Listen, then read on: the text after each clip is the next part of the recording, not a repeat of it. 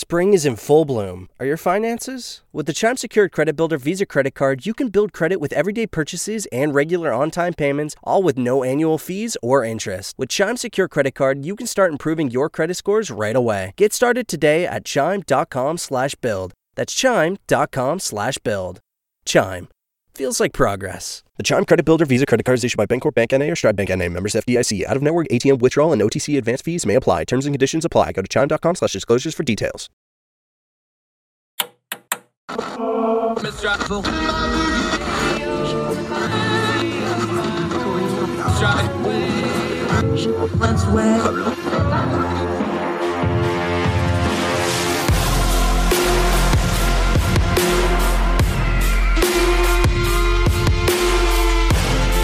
With your host, Andrew Donaldson. This is Heard Tell. Welcome back to Heard Tell. Okay, this is going to be fun because I love when you can tie history and policy together into a current event and a current problem. We're going to do that right now. Neetu Arnold is joining us, another of our great Young Voices contributors. How are you, ma'am? Thank you so much for the time today. Yes, thank you for having me. I'm excited about talking about this subject. I am too. She's a senior research associate at the National Association of Scholars. That needs an acronym. I'm just saying. And she's the author of Priced Out: What College Costs in America. But we're going to talk a little policy here.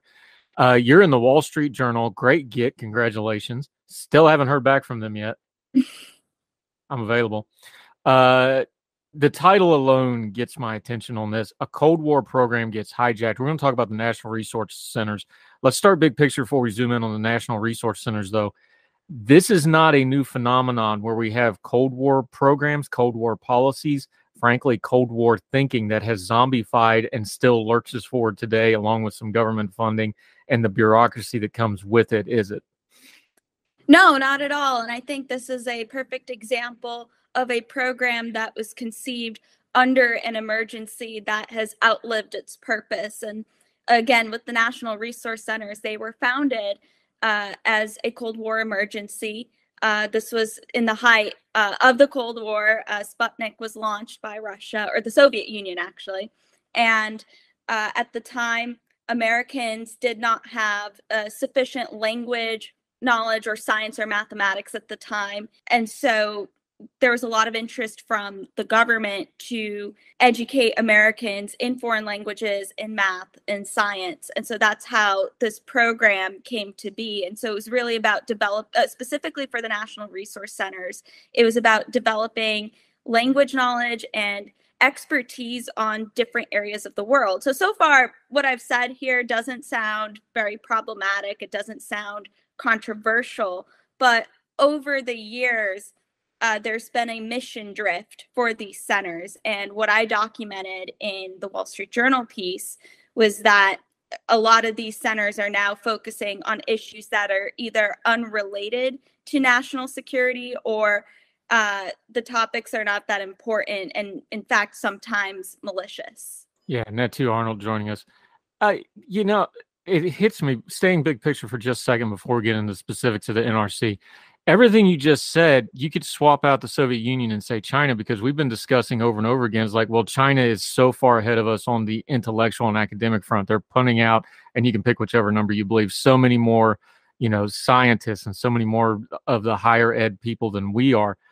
So on the surface, this is not a problem that has gone away, but that's not what these things are actually doing. And it sounds good. Hey, we need to have more knowledge of the rest of the world. Absolutely. We need to have a strong academic core to pull things like government researchers, things like government diplomats. The concept is good. Where did the concept lose track of what's going on in the real world, especially as the world changed from the Cold War to the War on Terror era to now where we have real world things like the Chinese, where they're an adversary? Right. So I really think the mission started to change after the Cold War ended. And this was a problem that many of the scholars working at these centers realized, that once the Cold War ended, the mission of the centers also ended, and there was concern that many of these centers would close. And so in the 90s, the early 2000s, there was discussions of rebranding the centers to focus more on, quote, international education. Again, they thought that maybe people could learn more about the world And there's not an issue with necessarily learning about different cultures or different customs, but its connection to national security is a little bit fuzzy. And this was the way to continue the importance of the program. And then, of course, after 9/11, there was increased interest, especially in Middle East national resource centers. And so again, more government funding was pushed to those centers specifically. But again, there's so many people before me who have documented the bias of these centers. And after the 2000s, funding got cut to many of these national resource centers. But again, we've never really gotten rid of the funding. And my argument is that, well, it's time to cut federal funding for these centers. Yeah, need to, Arnold. Before we get into the problems, if it was a perfect thing that ran perfectly, which we know there's no such thing, especially when a government bureaucracy gets involved, what should they look like if they were functioning properly? Because it's kind of like counterfeit money. The banks don't teach people with counterfeit money; they show them the real money so they know what the counterfeit looks like. What should the real thing that works properly look like so that we know what these problems look like when we delve into them here in a minute? I mean, I think they should just teach languages, and they should focus on issues like security relevant issues to these areas with devoid from ideological activism. And that's what I really document, that's what they're doing now, that many of these centers are promoting ideological activism, primarily progressive or left-wing ideologies. So there isn't even a balance. So that's what I would say. It needs to not be focused on ideological activism. Yeah, but this is the reason it's going to have the ideology in it. Let's be honest here. This is going to be a role, the jobs that staff these things. This is going to be very academically heavy. The academic institutions are already leaning to the left for the most part. This is going to be bureaucracy heavy. We know the people in the bureaucracy lean to the left quite a bit. It seems like an inherently built-in problem because, look, we talk about the system and the bureaucracy. Well, the bureaucracy is people. And when you're drawing from that pool of people, just demographically, I'm not even knocking it, just math-wise, that's probably what you're going to get for the most part, right? Well, I don't think so, actually. I think these centers back during the Cold War, during that time, I think there's a lot more objectivity involved in many of the people in the centers. Even if they had one particular view, they were able to teach these subjects without inculcating their own ideologies. So I think it is possible, but we've clearly devolved from that. So in the context of today, I would say it's becoming a lot harder. Why is that? So if it changed, was there a single, now obviously the Cold War ended, so that was a major change, but that was, we're pushing 40 years on that now. What changed then that this has become more ideologically, to the left? Why did that change? Did the people change? Was it the circumstances changing? Was it a change in the funding system? What did it? Right. So I think some of it has to do with the people themselves and the normalization of including activism and left-wing ideologies in the coursework. And I think part of the reason is because of the New Left movement, which pretty much rose throughout the 60s and 70s. And many of those people were in college at the time, but now they're adults and they're in these teaching positions. So I would say that's one place for why this activism became involved with or melded with education. I think there's also just more of a focus on oppressor versus oppressed. Those ideologies that have inculcated. And I think some of it also has to do with the funding. So at least for Middle East studies, what I can say is that they started to get more funding this is for certain centers. So this is not for all national resource centers, but for a center at Georgetown, for example, they were looking to foreign funders like those in Saudi Arabia, Oman, many of the other Gulf states, and they have specific interests. So I would say some of that would affect at least what the centers would teach, though I would say nowadays the countries don't necessarily need to tell the centers how to teach these subjects or what views to promote because the faculty will do it on their own.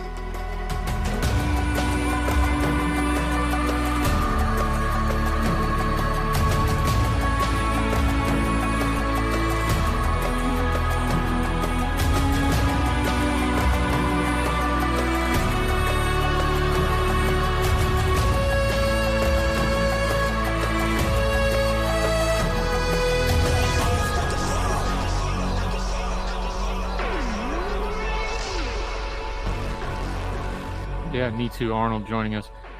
Let's look at it this way too. We're talking about ideologies here. Going back to what the core point of this was supposed to be, I think there's a danger. Look, I have no problem that we hash out different ideologies in an academic setting. I have no problem that we hash out ideologies in a political and cultural setting. We need to. That's how our system's Right. grown up. That's how growth. We should be debating this stuff out. I do think there's a problem, though, because what happens here is, let's be honest, we're Americans. We get a little myopic and tunnel vision. We tend to see everything through our American filter. And some of these things, some of these ideologies, some of these culture type issues, they don't apply when you start talking overseas, and they don't apply when you talk to other countries, because other countries' struggles aren't the same as ours. Their cultural struggles aren't the same as ours. This seems to be when you start trying to just apply the cultural issues of the moment, which is what happens when the ideology shifts, to these, which is supposed to be something to bolster how we see the rest of the world. That seems like two incongruent things to me at this point in time, the way it's being used now. Absolutely. And I think there's a big misunderstanding of what other people from different parts of the world view different issues, and how I don't even want to say how we view it, because I don't think it's everybody in America. I think there are many people in this country who would disagree with the way the academic establishment has gone about these issues. And I thought a good example of what I saw here, this disconnect, was when Stanford University's Latin American Center, which again is supported through federal funds, it receives federal funds, decided to host a webinar on how we could use picture books to promote LGBT advocacy for Latinx. And I read that and I thought that was a bit out of touch, because even most Hispanics do not agree with the terminology of Latinx. And again, I'm not really sure what that topic has to do with American national security. So I would say that's an example where the academic establishment is out of touch with not only everyday Americans, but a lot of people from other countries. Yeah, me too, Arnold joining us. There's two things that you point out in your piece that have changed dramatically that you use to bolster your argument here. I'm going to take them in turn. One, you talk explicitly about. The other one's kind of hinted at, but I want to flesh it out a little bit. The first big change from 1958 is a pretty obvious one, because it's how we're talking right now. We have this thing called the internet now. Yes. 1950s, everything's still in books. Encyclopedias is the big thing. Very different environment, very different cultural environment, very different communication environment. The world is way more integrated. People's knowledge of the world is way more integrated. That's something that hasn't been updated in the way the NRC sees their primary mission, is it? I agree with that. And that's why I say that we're not limited to just the physical classroom or these national resource centers anymore.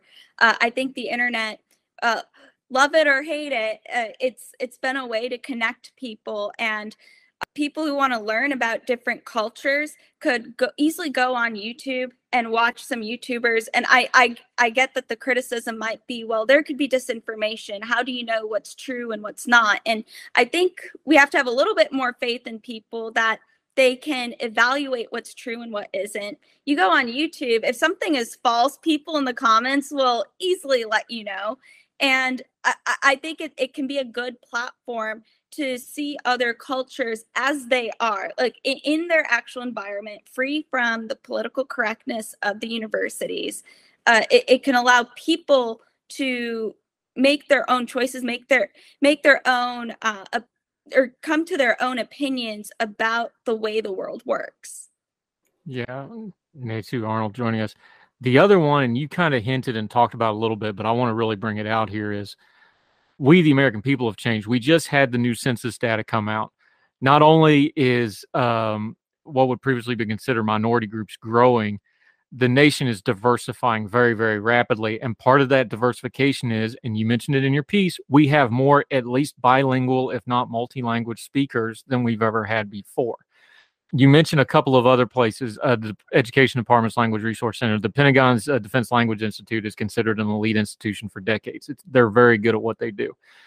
It seems to me that there should be some recruiting of them. This could also fall into where we talk about the visa situation, where we get some of these folks into our country that can do these sorts of things.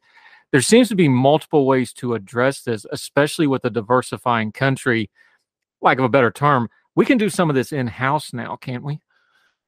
Yes. And again, I want to bring up some numbers here just to provide more context. So we do have more bilingual speakers in this country than ever before. In 2018, 67 million people were speaking a second language at home. Some of these languages were Hindi, Chinese, Arabic, which are all languages deemed critical by the Department of State. So I want to bring this up again. 2018, 67 million bilingual speakers. This is compared to 2000, where we had 47 million bilingual speakers. So 20 million increase. I think we could draw upon these individuals. I think of people like my parents who are native, or they have native fluency in Hindi.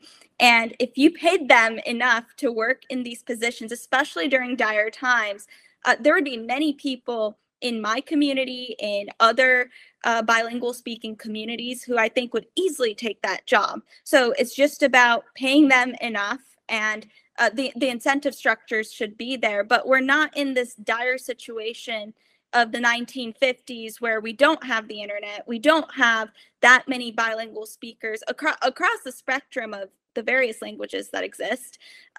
We have a lot of options nowadays. So I think the National Resource Centers, they really rely on the narrative that if we got rid of these centers, if we got rid of the funding for them, that we would be thrown into this knowledge crisis, which I don't think that would be the case.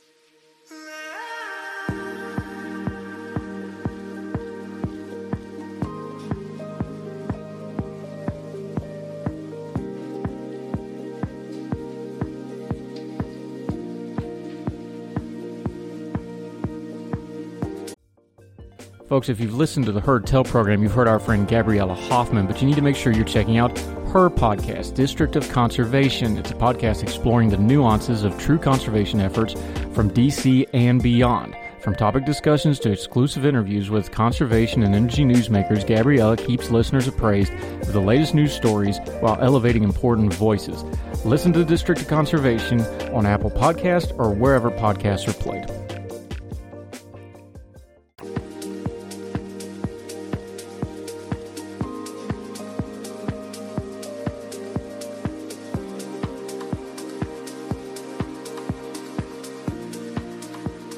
Right. So as usual, when you're dealing with a government program or a government institution that this is, you're dealing with funding and you're dealing with power structures, because people don't want to give up their little hamlet of power, right? I don't want to put anybody out of a job. That's not what I'm saying. It seems like there's some redundancies in these centers. Like we said, there's some other things we could step up. There's other things that overlap and can take the burden on them. It's easy to just say, let's eliminate something because, you don't have to do all the red tape and you don't have to write all the law, right? But if you're going to eliminate it, this does seem like a program that can be absorbed into other parts of government, either by expanding other parts of government, expanding where it already overlaps. This doesn't seem like this would be a giant gaping hole if we got rid of it. This seems like something that just needs to evolve to the natural next level to me.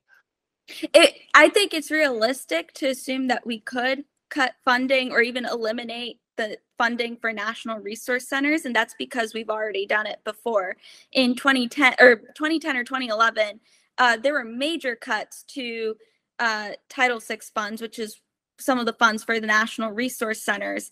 I believe it was a 40% cut, which is major for federal programs. And my view is that if we could do it once, we could definitely do it again. And as you say, there are redundancies here. So again, either we cut the funding or some of those funds could just go to other departments, but there is no reason to have these redundant institutions, especially when they are not teaching things that are relevant to national security. Yeah, Neetu Arnold joining us. Let's go back to big picture where we started after going through, policy stuff and bureaucracies. You got to wade through a little mess to get through and people's out. Let's go back big picture for a second, because I think it's a fair criticism that the worldwide literacy of the average American is probably not where it should be, as far as, our place in the world, how the rest of the globe does things, how other cultures do things. I think that's a fair criticism. I am an American. I love my country, but I've also lived overseas, so I've got to see it from that side looking back in.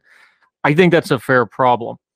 What would be a good way to address this, not just bureaucracy-wise, because that's always going to get took over and you get mission creep like you talk, culturally, the way we deal with our social media, the way we deal with intaking information. We already talked about it. We have the internet. We can look up anything at any time instead of just, doing cat pictures and yelling at DC. What's some things that the average person can do on their own to raise their worldwide literacy, for lack of a better way to put it, which is actually the core value of what this was doing in the 50s was, hey, we as a country need to pay better attention to our place in the world. What can we do individually to just go ahead and do that on our own now? I mean, I would say, maybe this is just my view on this. From the people I've spoken with, I actually think they know quite a bit about the world. And there's a lot less understanding of the way things work here in America, whether that be the way our government works. For example, I work on student loans, the issue of student loans. And there are many people who don't realize that federally backed student loans, that's paid by the taxpayers. That connection isn't clear. And there's a lot of lack of understanding even about our own history in this country. Whereas I see a lot of people and they seem to know something about another place or the food of another culture, because we have a lot of that here in America. So I do think some of this just starts from, in K through 12 education, having better reading education. Part of learning about other regions in the world requires knowing how to read, and because you can read a lot of these things in books, on the internet, watching YouTube videos. I think YouTube is a great tool for this, where people talk about their experiences traveling to other parts of the world, and even people from other parts of the world will comment about their experiences. So I do think it's about having a stronger K through 12 education system and just more reading. Yeah, and I think this is one of those things where we bash the internet and we talk about all the kids are always online and stuff. Look, my two youngest are teenagers right now. I'm telling you, they're way smarter than I was, and they know more. And yes, there's a lot of silly on TikTok, but there's also stuff on there that piques their interest, and they go look it up and dig into it further. Cultural stuff. So I think this is partially a cultural change that, and our government is always slow to adapt to cultural change. But yeah, the generation coming up next, my kids' generation, they got no problem. If you tell them something, they go look it up and fact check you on the spot. So I think some of that might be coming. Just to put a cap on this, you wrote about the National Resource Center. We're going to put the piece up in the links. Wall Street Journal. Read the whole thing for yourself. She also has quite a few links in there that you need to click through. A lot of data on there. Read it. Make up your own mind, like we already said. Which would be the fix with this? Would this be a administrative fix with the bureaucracy? Would there need to be a piece of legislation? If we were going to pare down and or eliminate this and or fold it into other programs and somehow do it that way, what's the remedy here? Is it administrative? Is it legislative? What do you think? I think it's more legislative. That's what's been done previously. So I would think that's where the change would need to be. Obviously, in the shorter term, if we can't just eliminate federal funding for national resource centers, then the Department of Education should strip funding from centers, so individual centers that are not meeting the national security needs. They're either distracted, they are they're misusing funds for topics that are not even related to national security. That is something the Department of Education could do.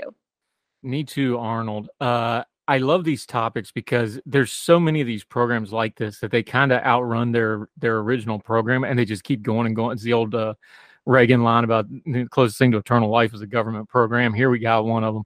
Could be useful, needs to be looked at and dealt with. We appreciate it when you bring things like this to our attention. We'll definitely have you back. Enjoyed talking to you. Until we get you back on Heard Tell again, though, let folks know where they can keep up with you, what you're doing, what you're writing, and how they can follow you.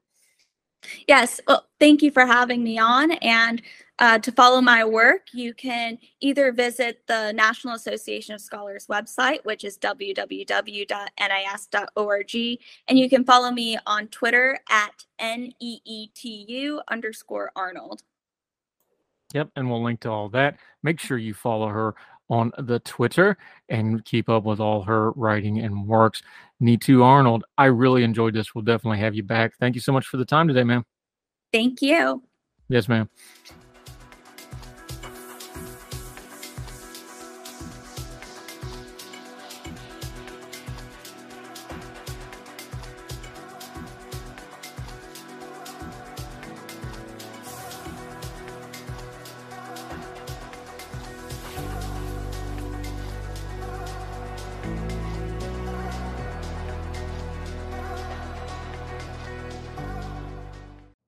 You know how to book flights and hotels. All you're missing is a tool to plan the travel experiences you'll have once you arrive. That's why you need Viator. Book guided tours, activities, excursions, and more in one place to make your trip truly unforgettable. Viator has over 300,000 travel experiences to choose from. Everything from simple tours to extreme adventures and all the niche, interesting stuff in between. So you can plan something that everyone you're traveling with will enjoy. Real traveler reviews give the inside scoop from people who've already been on the experiences you're considering. So you can plan with confidence. Free cancellation helps you plan for the unexpected. And 24/7 customer support means you can travel worry-free. Download the Viator app now and use code Viator10 for 10% off your first booking in the app. Find travel experiences for you. Do more with Viator. With Chime Secure Credit Card, you can start improving your credit scores with everyday purchases and regular on-time payments. Get started at Chime.com/build. The Chime Credit Builder Visa Credit Card is issued by Bancorp Bank N.A. or Stride Bank N.A. Members FDIC. Results may vary. See Chime.com for details. Terms and conditions apply. Go to Chime.com/disclosures for details.